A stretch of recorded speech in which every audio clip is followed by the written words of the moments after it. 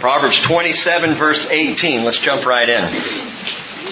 He who tends the fig tree will eat its fruit, and he who cares for his master will be honored. Again, he who tends the fig tree will eat its fruit, and he who cares for his master will be honored. Father, we pray this morning that you would show us how to tend to the fig tree and how to care about the things you care about. We pray, Father, you would turn our attention once again to your people Israel. Lord, a subject, a topic that we have covered many times, and yet your word has much to say. And I believe, Father, that your plan is in play, that you are still at work, and that you have not forgotten your promises to this people. I ask, Lord, that you would turn our hearts toward Jerusalem, toward Israel, and toward the people of your choosing at the first, that we might, Lord, share in the fruitfulness of that people and find our lives pleasing to our Master. In Jesus' name, amen. Well, I think Winnie the Pooh got it right when he sang, "Oh, the wind is lashing lustily, and the trees are thrashing thrustily, and the leaves are rustling gustily." So it is rather safe to say that it seems that it may turn out to be, feels that it will undoubtedly, looks like a rather blustery day today. I ought to know the words to that song. I've got two young'uns. That's from Sherman and Sherman's song, Winnie the Pooh and the Blustery Day. It's the hum for a blustery day. You might wonder, Rick, what in the world are you talking about here? Our nation is shaken. We as a nation are in the worst economic crisis since the Great Depression. And nearly half of all Americans believe that we are headed into another Great Depression. Our gross domestic product increased at a meager 1.3% in the first quarter of 2011, advancing the U.S. economy not at the previously reported 1.9% gain, but at a paltry 0.4%. Consumer spending came in this last quarter at 0.1%. Unemployment remains, as you know, over 9%. Housing foreclosures are through the roof, no pun intended. Enormous amounts of money have simply dissipated, evaporated due to the depressed housing prices and the volatility of the stock market, which was down 500 points this week. We'll see how it opens tomorrow. Meanwhile, our government is still talking about spending our way out. That's even on the table is remarkable to me. Last year's budget deficit. This is money beyond what is taken in terms of revenue. The deficit last year topped $1.3 trillion. And this year it's projected to be as much as $1.5 trillion. Pure debt. And if you've been watching the news and paying attention, and the reason I'm bringing all this up is some believe Tuesday, August 2nd, is D-Day for America. That is default day. The day when, for the first time in our country's history, we are unable to pay our bills. Is that the case? Is that what will happen? Well, that depends. A lot is riding on it. Standard & Poor's may drop our rating. Our AAA credit rating may get dropped down, which would affect every single one of us. And we're watching all these things and just wondering what is going on here. Now, perhaps for some of you, those numbers have already caused you to drift off a little bit. Here's the bottom line. Here's the reason I bring it up. This great nation is experiencing a time of tremendous shaking. The wind is lashing lustily. The trees are thrashing thrustily. The leaves are rustling gustily.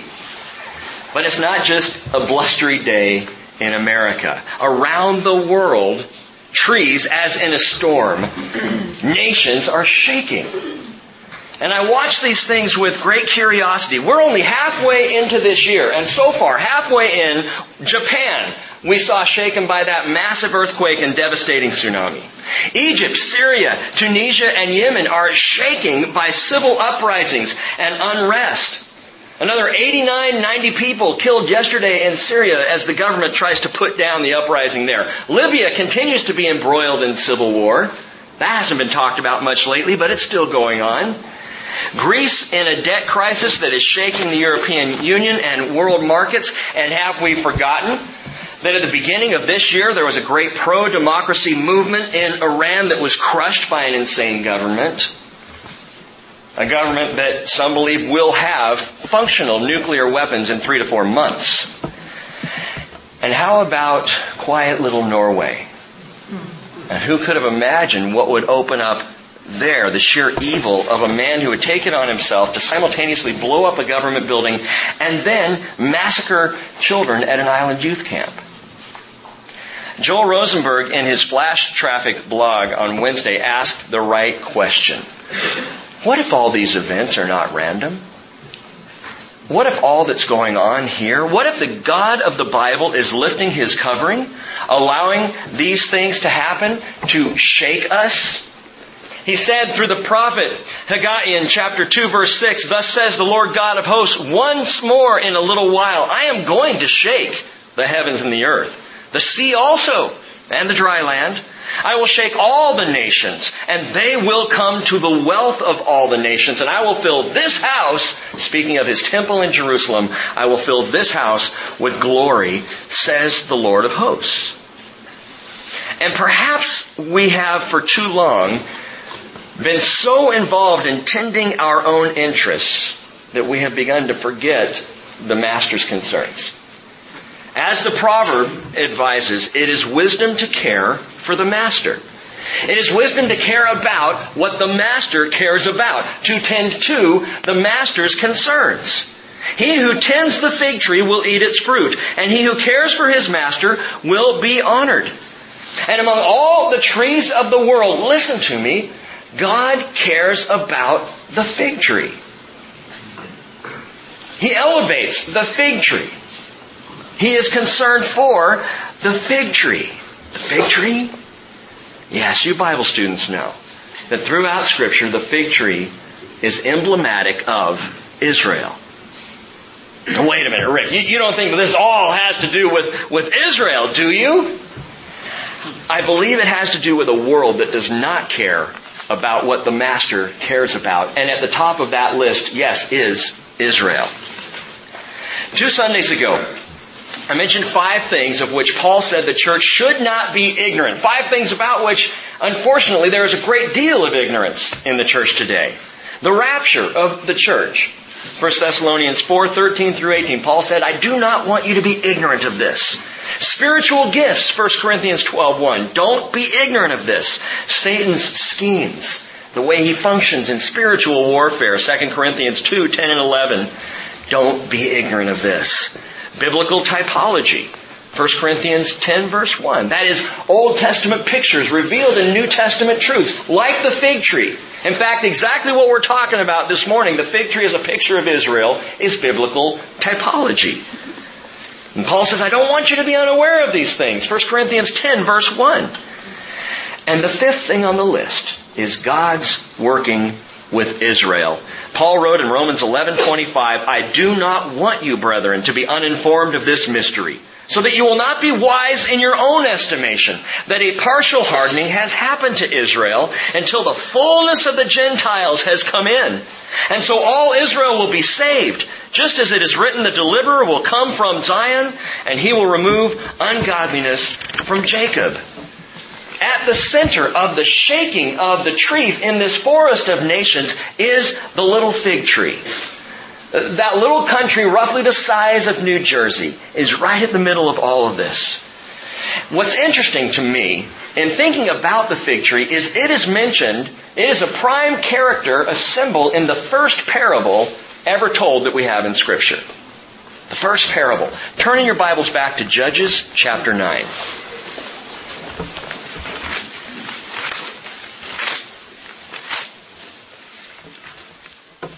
Keep your fingers flexible. Judges chapter 9. Background to the parable. Gideon is dead. You remember Gideon, who with 300 men took on the Midianites and destroyed them by the power of God. An amazing, wonderful story. Gideon, who was such a searcher in his own life for the Lord and following after the Lord, and for a while had some moments of great faith, but ends his life falling into idolatry. And he has a number of sons, 70 or so by his wives and several by concubines, part of the falling.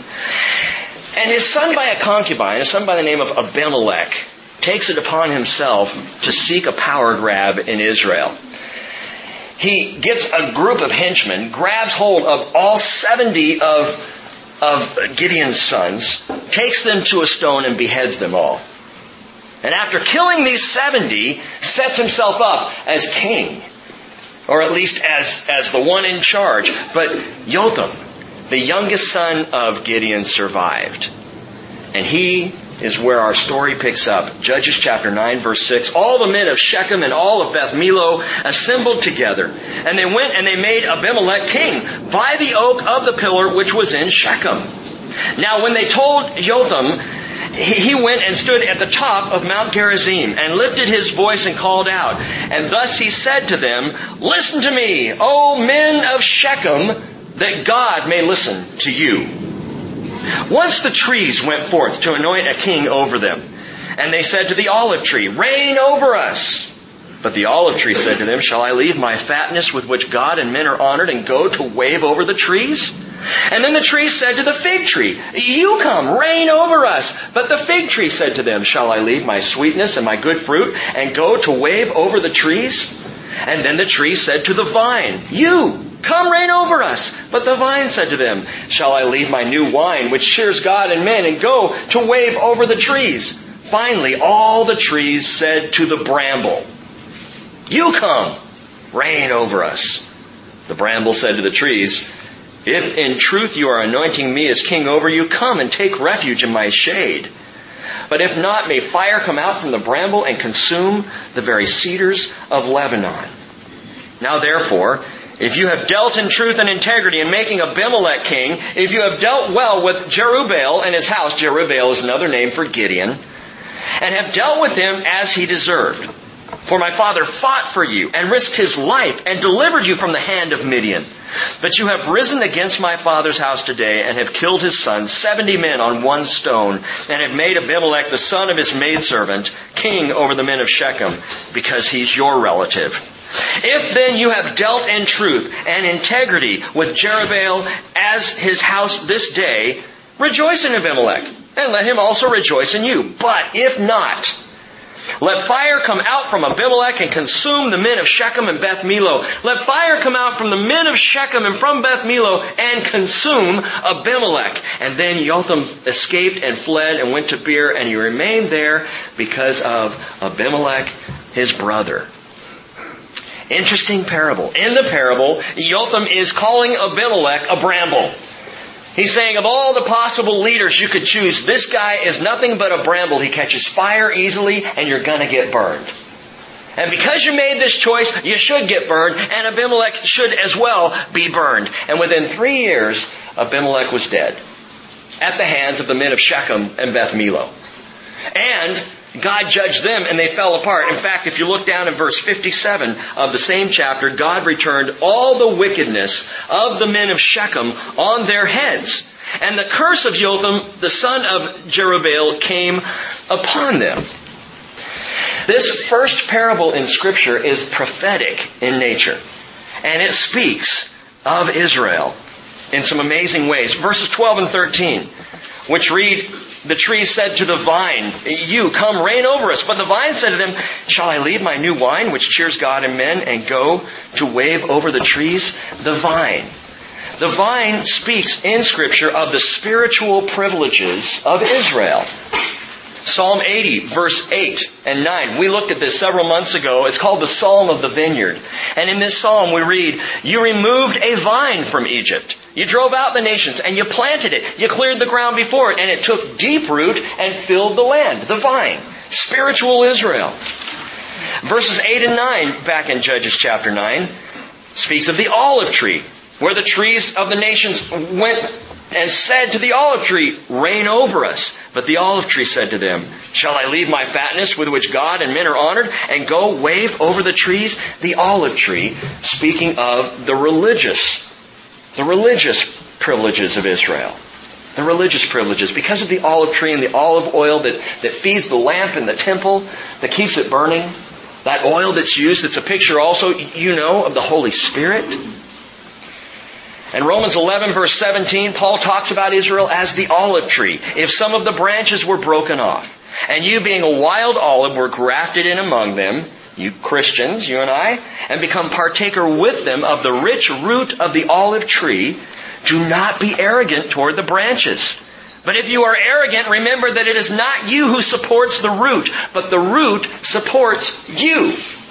We have come from, we exist, we have faith in God because we are rooted in the original olive tree, and that is Israel. But back in the parable, verses 10 and 11, the tree said to the fig tree, you come reign over us. But the fig tree said to them, shall I leave my sweetness and my good fruit and go to wave over the trees? The fig tree, which speaks of the national privileges of Israel. Israel is a nation. Hosea chapter 9 verse 10 says, I found Israel like grapes in the wilderness. I saw your forefathers as the earliest fruit on the fig tree in its first season. 3 trees, the vine, the olive, and the fig, all that portray Israel. Spiritually, the vine. Religiously, the olive. Nationally, the fig tree. And what's interesting is as the trees of the nations come to these 3 trees, and they cry out, reign over us, notice that the tree is reluctant. The olive tree doesn't want to reign over the nations. The fig tree will not take its rightful place in ruling. The vine backs away from the opportunity to be a light to the world, which is exactly what's happened in history. God called Israel to be the tree that the world would look to. God invited Israel as His chosen people from the very beginning to be the people who would bring light to the world, who would show the world the truth of God. But they were stiff-necked, and they rebelled against Him, and they put off what God would have for them. The vine, the olive, and the fig, all 3 saying, no, I have other things to do. And becoming self-focused and self-centered did not go out to the world the way God had originally invited Israel to do. What about the rest of the trees in this parable? You've got the vine, the olive, the fig, but there's a group of trees, obviously, and you've heard me already say, it's the nations. The nations of the world. How do you know that? Well, Jesus said in Luke 21, verse 29, behold the fig tree, speaking of Israel, and all the trees. Behold the fig tree and all the trees. As soon as they put forth, you see it and know for yourselves that summer is now near. So you also, when you see these things happening, recognize that the kingdom of God is near. Ray Rimt, in his book, A Season for All Time, one of my favorite books and a must-read, A Season for All Time, Ray shows something that's dramatic. He takes that one little verse, behold the fig tree and all the trees. In Matthew, when Jesus is quoting, it's just, behold the fig tree. But Luke catches something else that was said. In his research for his gospel, someone heard something else spoken by Jesus, behold the fig tree and all the trees. There was something that was going to happen. Something that involved not just the fig tree itself, which we'll get back to in a moment, but involved all the trees, the nations of the world. Ray shows that in the decade following the fall of the Soviet Union and communism in Eastern Europe, 27 new nations put forth their leaves. 27 nations, and more have sprouted up since then, from the time that Israel became a nation.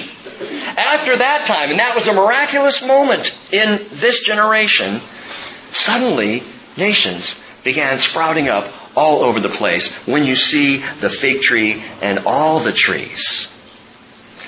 I believe that Jotham's parable speaks of the relationship between Israel and the nations. And check this out. The 3 aspects of Israel, that is vine, olive, and fig, also describe 3 time periods for Israel. 3 time periods in Israel's history. Watch this. The first one, the vine. Think about the vine. It expresses Israel before Christ's first coming. Israel is a people before Jesus came the first time. Turn in your Bibles now over to Isaiah chapter 5. Just right of the Proverbs, couple of books. Isaiah chapter 5.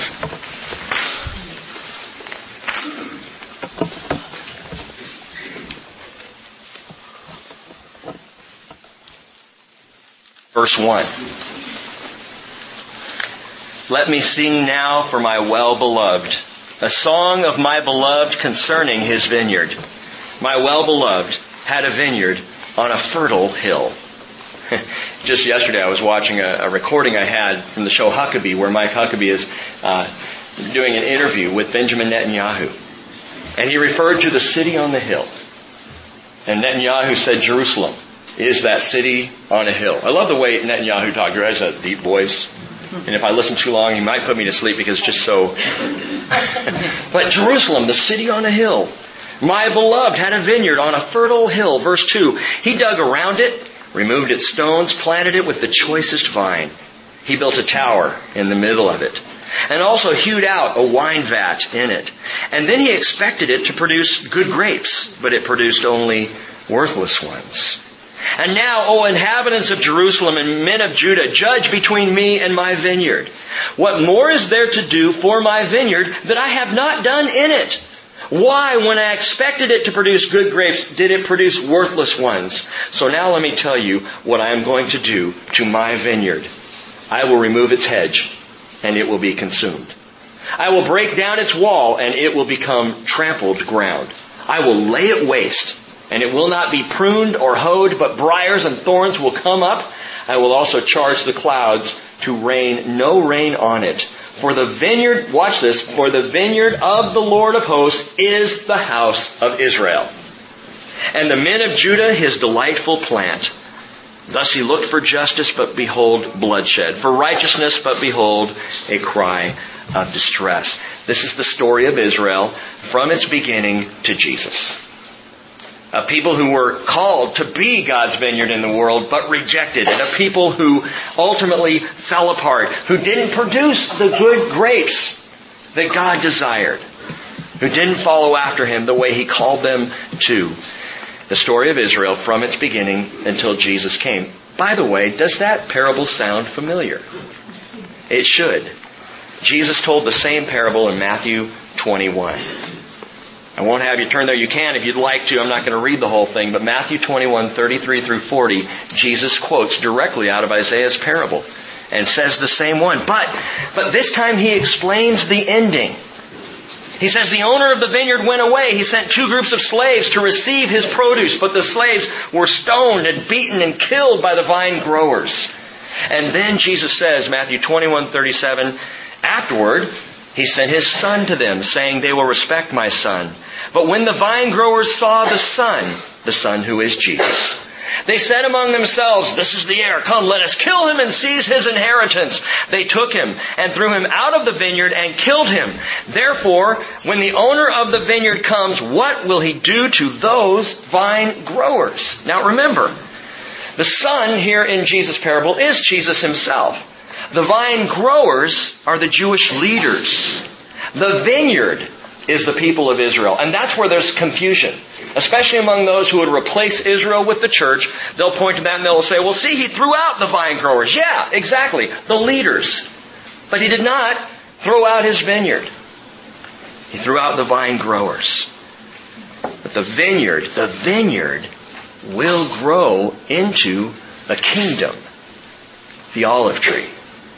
The vine is a picture of Israel before Christ's first coming. The olive tree is a picture of Israel after Christ's second coming. The olive tree portrays Israel in the millennial kingdom.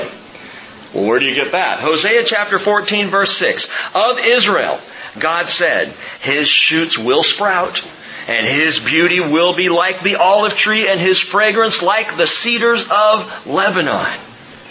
It'll be wondrous. He will last. You know, the olive tree is one of the toughest trees in the world. I mean, it can live a long time. There are olive trees in Jerusalem 2,000 years old, probably there when Christ was there. And you can see that, and it's remarkable. These old, gnarled trees, and they just keep hanging on. Kind of like the Jews. You know? Not the gnarled part, but they just keep hanging on. And they keep living. One of the things Netanyahu said in this interview, he said, he was asked, why is it that Americans have an affinity for Israel at all? And most Americans do, by the way. There is still a large percentage of Americans and our Congress who are very pro-Israel. And Israel, by the way, is wall-to-wall pro-American. But, what was I saying? Totally lost my train of thought. What Netanyahu said about... Why Americans love Israel? The reason, he said, is because Israel is just this symbol of hope. Because they were done and they came back. Because they were a people driven out of their land. They lost everything. They were dispersed throughout the entire earth. But they somehow had a language come back to life. And they regathered and they came back into the land and they tilled the soil and they worked the land. And it is an amazing... Number one grower. I mentioned it's the number 3 producer of all fruit, exporter of all fruit in the world. It is the number 1 exporter of citrus in the entire world. And it's a remarkable story. And Americans, we can look at Israel and go, wow, there is hope. And you know, as Christians, that's exactly spot on. Because if God is faithful to the Jew, He will be faithful to you. If He's not faithful to the Jew, why should He be faithful to you? What makes us so special that we would think, well, Israel blew it, but we get it all, you know. We get the promises, they get the curses. There's something wrong in that thinking. The vine, Israel before Christ's coming. The olive tree, Israel after Christ's second coming. And Paul said in Romans 11:24, if you were cut off from what is by nature a wild olive tree, and were grafted in, contrary to nature, into a cultivated olive tree, how much more will these who are the natural branches be grafted into their own olive tree? That is Israel grafted back in, once again, that olive tree picture of the coming kingdom. Before and after. The vine, the olive tree, the fig tree. What about the fig tree? The fig tree is Israel right now. The fig tree portrays, it shows Israel from the rejection of Christ to the return of Christ. Israel in that time period. Turn in your Bibles to Luke chapter 13.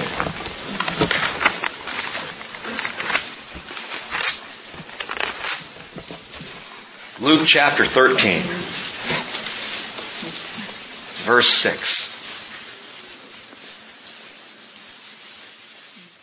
Another parable for you. As you know, Jesus loved to teach in parables. Why? Because those who have faith will understand them. And because those who do not have faith and don't want to hear what God has to say won't get them and will just move right on by. Jesus wants you to understand. Luke 13, verse 6. He began telling them this parable. A man had a fig tree, which he had planted in his vineyard, and he came looking for fruit on it and did not find any. And he said to the vineyard keeper, behold, for 3 years I have come looking for fruit on this fig tree without finding any. Cut it down.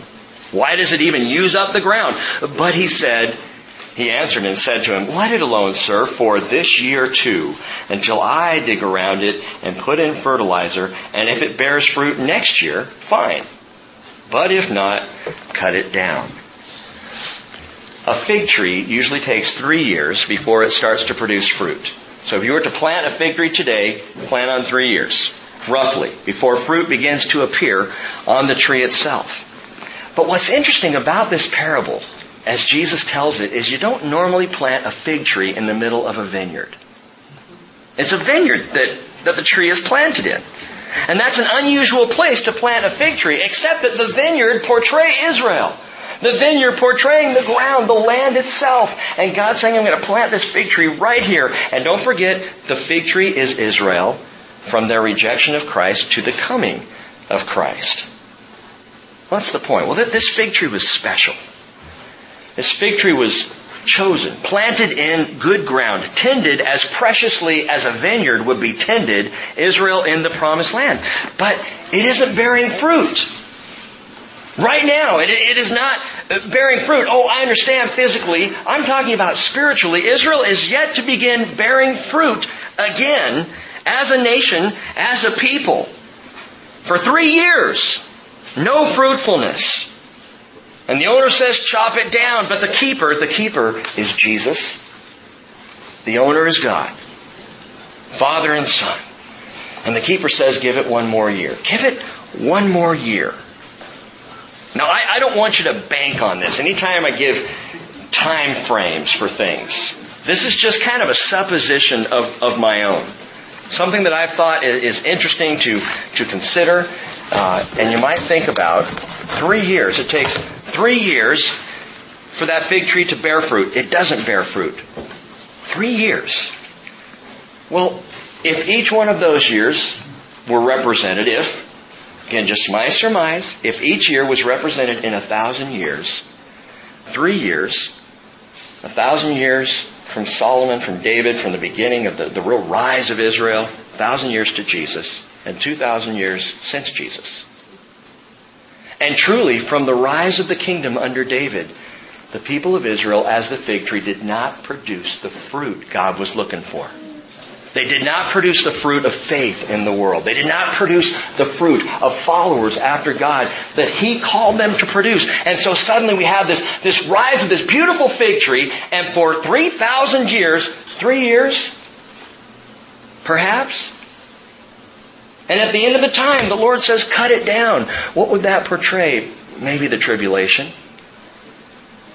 And the keeper says, wait, give it another year. Give it 1,000 years.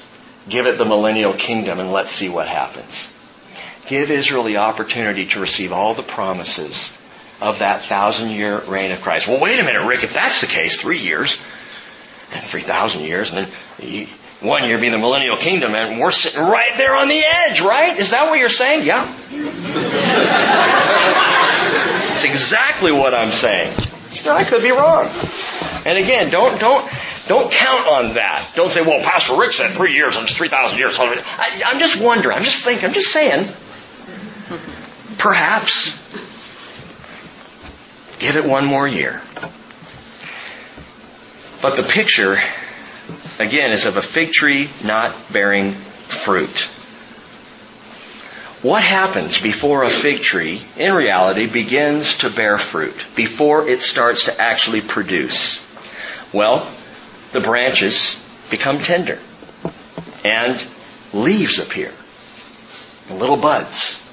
And then comes the fruit. Turn over to Matthew 24.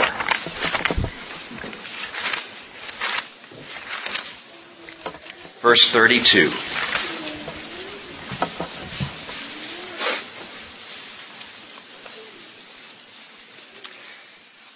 Jesus again speaking. Says, now learn the parable from the fig tree. The fig tree? Israel. Learn the parable of the fig tree. When its branch has already become tender and puts forth its leaves, you know that summer is near. So you too, when you see all these things, recognize that He is near, right at the door. Remember Luke's take on this. When you see the fig tree and all the trees. When suddenly there is a growth of the trees, when suddenly the trees turn green, the branches get tender, the leaves appear, you know it's almost summer. In the same way, Jesus says, keep your eyes open. Because once you see that tree greening up, you know summertime is coming. In the same way, when you see all these things, recognize He is near, right at the door. And I am not alone in believing absolutely that the miraculous birth of Israel as a nation, May 14th, 1948, was the branch of the fig tree becoming tender, putting forth its leaves. Summertime. Summertime. The fig tree is about ready to produce fruit. And in the Song of Solomon, I love this verse, chapter 2, verses 11 through 13. For behold, the winter is past. The rain is over and gone. Wouldn't that be nice? The flowers have already appeared in the land. The time has arrived for pruning the vines, and the voice of the turtle dove, a picture of the Holy Spirit, has been heard in our land. The fig tree has ripened its figs, and the vines in blossom have given forth their fragrance. Arise, my darling, my beautiful one, and come along. The fig tree has ripened its figs. Back in Proverbs 27:18, he who tends the fig tree will eat its fruit, and he who cares for his master will be honored. When Jotham cried that early parable, did he know what he was saying? When he described the vine and the fig and the olive tree, did he understand that that very parable graphically portrays what the nations of the world and the other trees will do? What's that? They will go after the bramble rather than tending the fig tree. They will chase down the bramble. They will appeal to the bramble, and they will be consumed by it. September. And we've got this date coming up on Tuesday for America's economy. September is another difficult time, challenging time in history. September of 2011, the Palestinian Authority, in open league with Hamas, terrorist organization, will seek unilateral and unconditional statehood from the United Nations based on pre-1967 borders in Israel, which we've talked about. Shrinking Israel to an indefensible country 9 miles wide, they will seek statehood without any conditions for peace. They're just going to go right over Israel's head to the United Nations, the shaking trees. The trees will look after the bramble. Are you saying the bramble's the PA, the Palestinian Authority? No, I'm just saying that the trees are going to go after that which burns them and that which fries them. Curiously, this week Jordan just came out saying they will not support a unilateral Palestinian state, which is odd. But also interesting because, and I'll throw this out for you prophecy students, Ezekiel 38 talks about a massive gathering of all these nations against Israel, and there are 3 nations that are not included in it: Egypt, Iraq, and Jordan. Every other Arab Middle East nation, including Turkey and Russia, will come against Israel in what's called the Gog-Magog invasion. But Jordan's not part of it. Israel's next door neighbor. And Jordan right now is saying we won't support a Palestinian state in the United Nations. I thought that was curious. What's the big deal, Pastor? Who cares? Bummer for Israel, but what if they give up that land? The Palestinians are already there on the so-called West Bank anyway. They already have Gaza. Well, why not just call it what it is and let it be?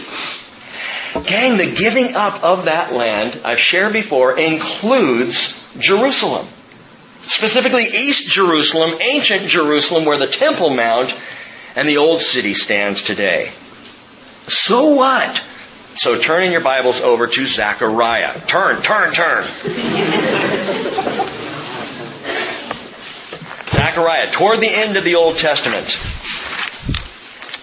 Chapter 12. Zechariah chapter 12. If your fingers are getting tired, this is the last turn for the morning. Zechariah chapter 12 and verse 3.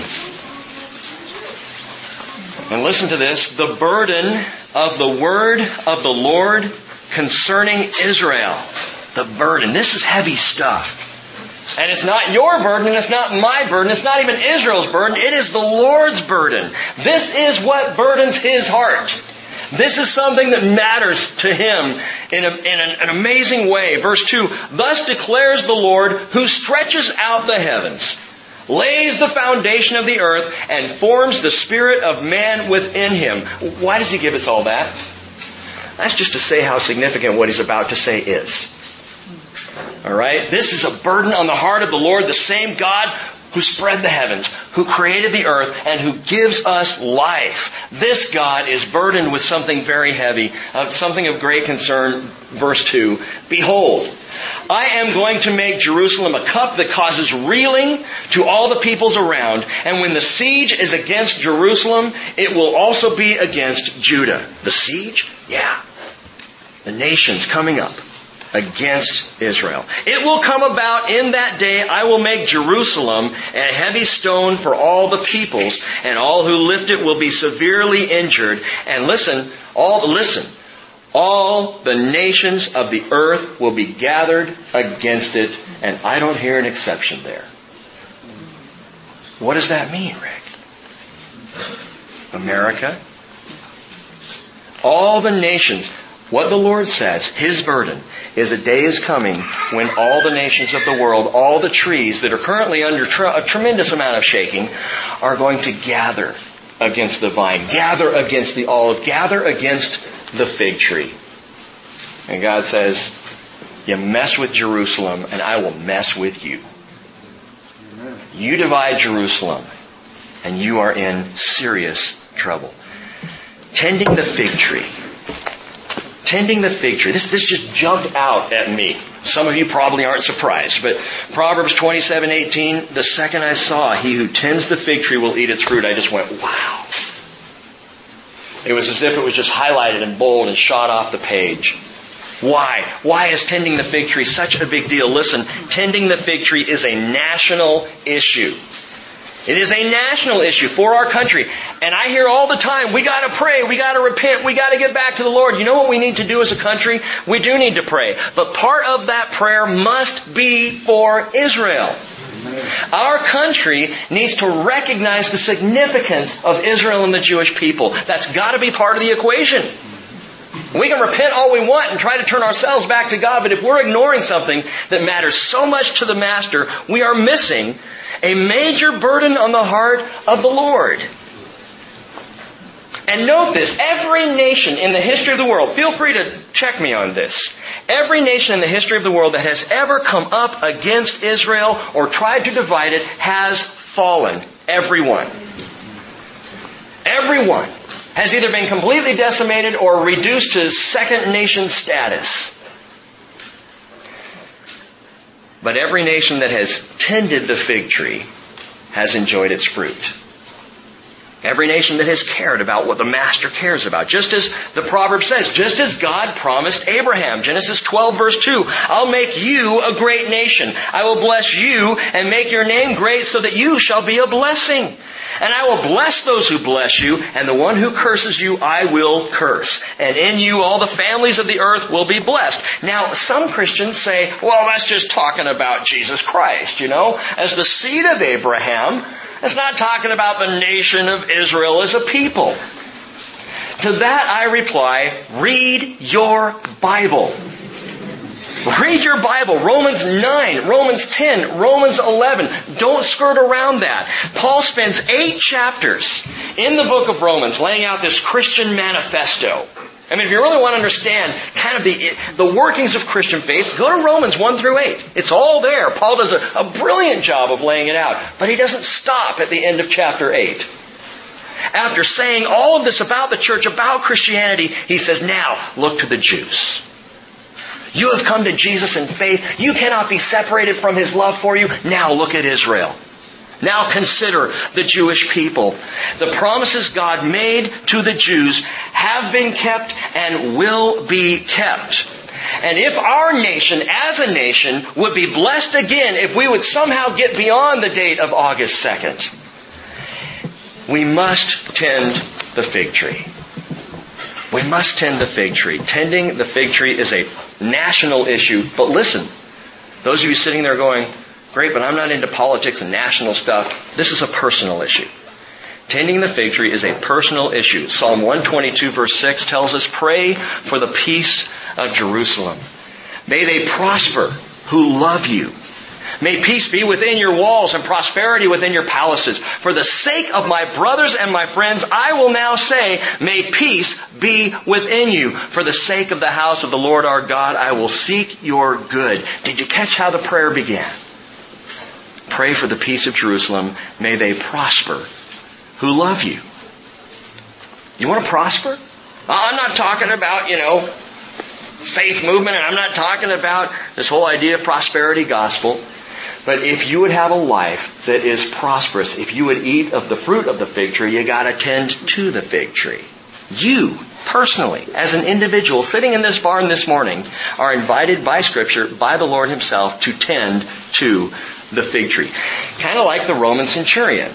The Roman centurion, you remember the story, came to Jesus, and his servant was very sick to the point of death, and he came seeking healing. But what's interesting, Luke tells us, Luke chapter 7 verse 4, when they came to Jesus, they earnestly implored Him. Someone came before the Roman centurion did. Someone came to Jesus on His behalf. Well, who was that? Jews. Jewish people came to Jesus. And they earnestly implored Him, saying, He's worthy of you to grant this to Him. Why? For He loves our nation, and it is He who built us our synagogue. You realize that at that point in Jesus' public ministry, He was not focused on, concerned about, or going to the Gentiles at all?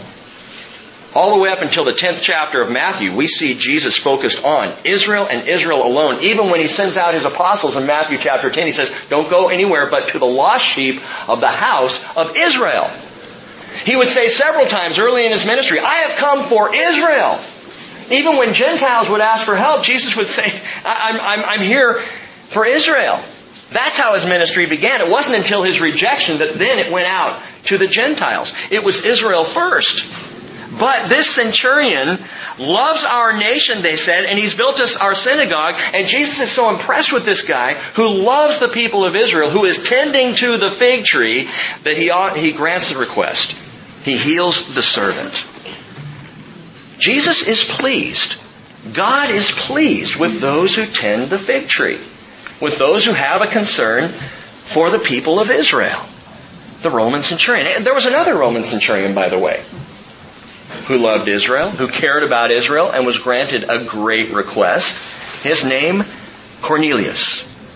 Cornelius in Acts chapter 10 verse 1 tells us there was a man at Caesarea named Cornelius, a centurion of what was called the Italian cohort, a devout man, one who feared God with all his household and gave many alms to the Jewish people and prayed to God continually. This Gentile loved Israel. And we're told at the beginning of the story, he was a man who loved Israel, and that's kind of the substance of where the story goes from there. You remember God calls on Peter. Peter at the time, he's in Joppa. He's up on the house of Simon the tanner, a house, by the way, that's still there. And he's up on the rooftop praying and having his quiet time, his devotional. God lowers a sheet before him in a vision, and the sheet is filled with all kinds of animals, clean and unclean. And he says, rise, Peter, go kill and eat. The environmentalists would love that one. Rise, Peter, kill and eat. Peter goes, no, Father. I've never eaten anything unclean. And I've got my PETA card here somewhere. And God says, 3 times, rise, Peter, go, kill and eat. And then as part of this vision, he says, there's a man I want you to go see. His name is Cornelius. I need you to go talk to him. Peter's like, okay. And off he goes. God sends him to this Gentile, this Roman centurion, who became the first non-Jew to receive the outpouring of the Holy Spirit. Up until then, it was all Jewish people who received the blessing of the Spirit of God. Cornelius is the first. What does Cornelius, this Roman centurion, and the other Roman centurion have in common? They both loved Israel. They were both tending to the fig tree, and God blessed them amazingly for it. Tending the fig tree is a national issue. Tending the fig tree is a personal issue, and I believe, and the longer I study this, the more convinced I am of it, I believe it is the business of every believer in Christ to tend some way or another to the fig tree. That is Israel. How do I do that? Hold on.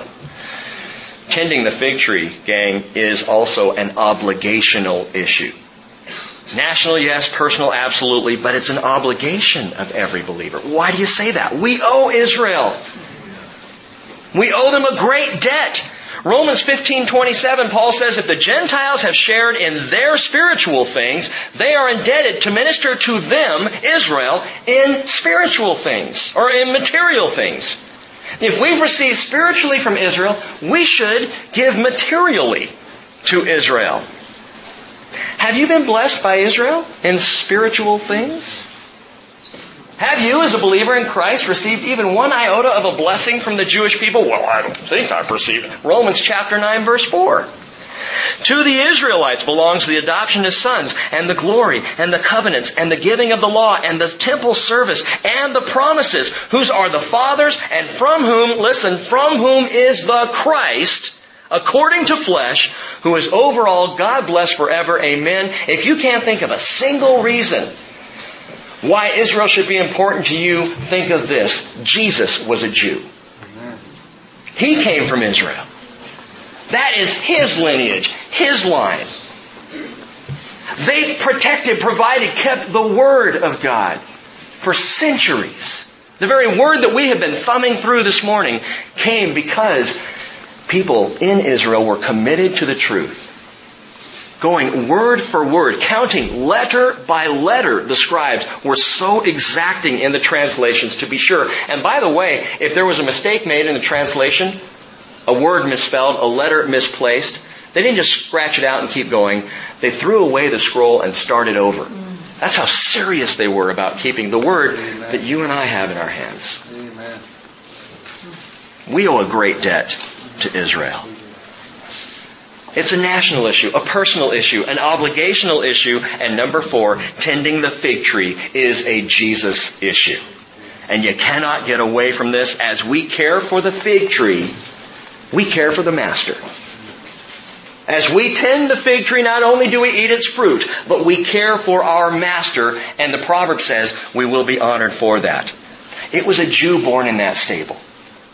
It was a Jew who walked the shores of the Galilee and the waters of the Galilee as well.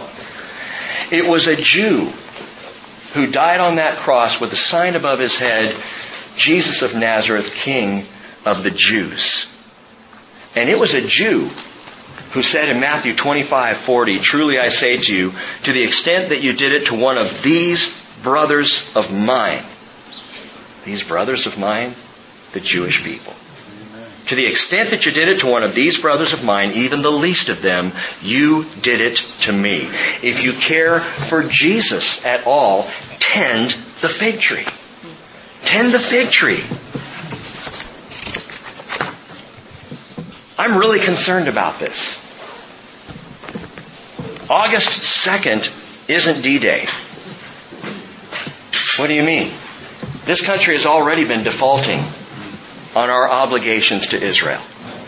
We are already in a great debt. This same year that we have seen all of this trouble, our president has demanded a peace process that threatens to carve up and ultimately destroy the fig tree. He has opened the door, and I'm not trying to be anti-Obama or pro-anything. I'm just saying he has, in his policies, opened the door for the Palestinian Authority to be just cocky enough to say, hey, we can go straight to the UN and bypass this whole process and be a nation, recognized by the world, and then we'll get Israel. By the way, you want to know why Jordan does not want to see the Palestinian state? Because the Palestinian Charter seeks all of what was originally called Palestine, which includes Jordan. They want to go both ways. And Jordan knows it. And they are aware of it. Is it any wonder the Liberty Tree is not doing well? That it is shaking at its roots? I really wonder. And I don't mean to scare anyone or shake anyone's faith at all, because we are citizens of another country. But I really wonder, for the first time in my life, if we as a nation are on the verge of falling. I see these things going on.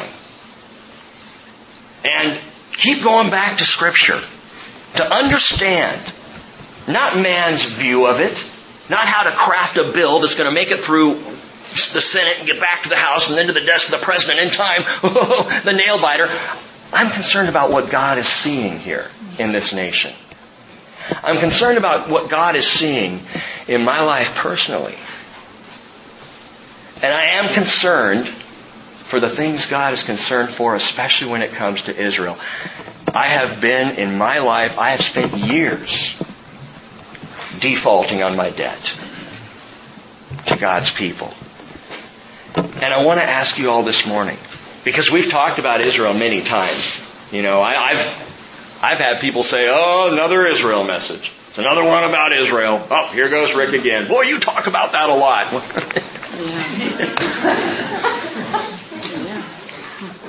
I want to ask you, who will take a stand for Israel? But Rick, what can I do? 3 things. Number 1, be in prayer. It is the easiest and yet one of the most powerful things you personally, I'm talking about each one of you as individuals, what you can do is start today praying for the peace of Jerusalem. How do I do that, Rick? Pray for the peace of Jerusalem. How hard is that? Don't read into it, just do it. Lord, I pray for the peace of Jerusalem. Now you're on your way. Pray. Be in prayer. Literally, constantly. Next Saturday, August 6th. Governor Rick Perry in Texas, you probably have heard, has called for a national day of prayer and repentance and a day of fasting, and they're having a big deal in Texas where they're gathering around. Of course, the atheists are trying to stop it, which is funny because if they're truly atheists, why would they care? Let all the Christians gather there and waste their time. At least they won't be on the streets passing out tracts and trying to convert people, you know? Let them pray, because it does no good if they truly think so. So that's happening in Texas. I invite you to come to the barn at 10 o'clock next Saturday morning just for an hour. Meet here. If you have an hour to give that day, and we will pray. We'll just pray together. We'll pray for our nation. We'll pray as a fellowship. We will pray for the peace of Jerusalem. Be in prayer. Secondly, stay aware. Stay aware of what's happening with Israel. It is easy to do. Keep the radar up. It's called Google. It's easy to use. Get online. Watch what's happening. Pay attention. Maybe even set as a favorite page one of the Israel news sources. Why would I do that? So you're aware of what's happening. So your eyes are open to what's going on in Israel. Is it that important? Again, yes. Be aware. Be in prayer. And number 3, go there. Oh, okay. I was wondering when we were going to get to the sales pitch for the Israel trip. Listen. Honey, I knew he was going to go there eventually. Go. There is still time to go on this trip. And you know what? I'm not just looking for bodies to fill the bus. We have enough. I'm going.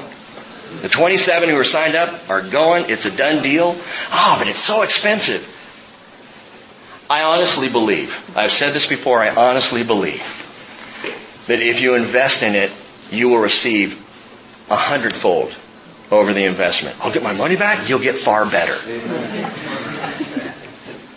Take the risk. Go for it. Be involved. Go there. See for yourself. Open your own eyes to what's going on the ground. And beside the fact, you need to understand, when we go there, we say to the owner of the vineyard, the Lord.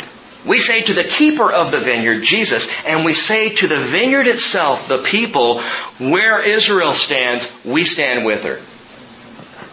I can't think of a better reason to go on vacation in the world.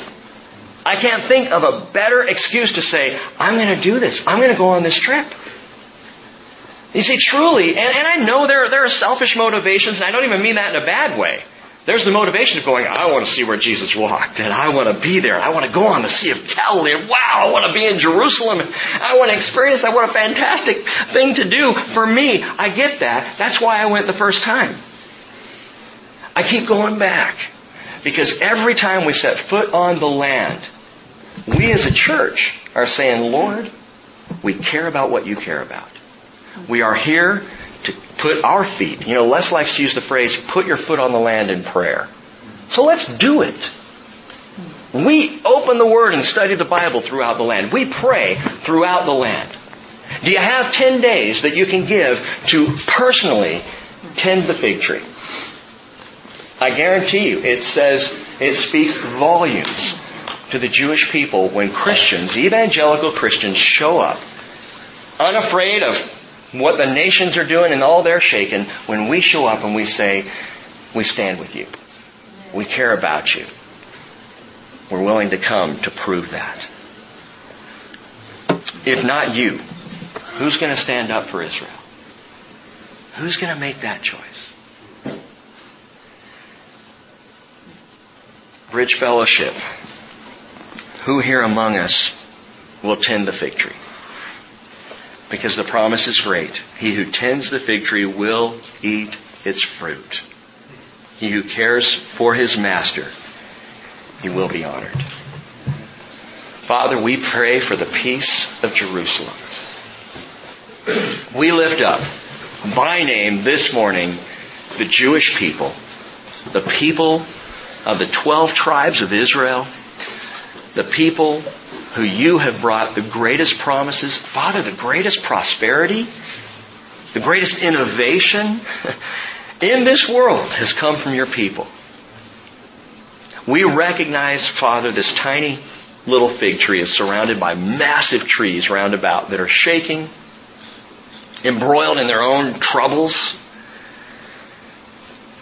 Father, even this year, watching how some of the hostile nations against Israel are so caught up in their own messes they can't even pay attention right now to the fig tree.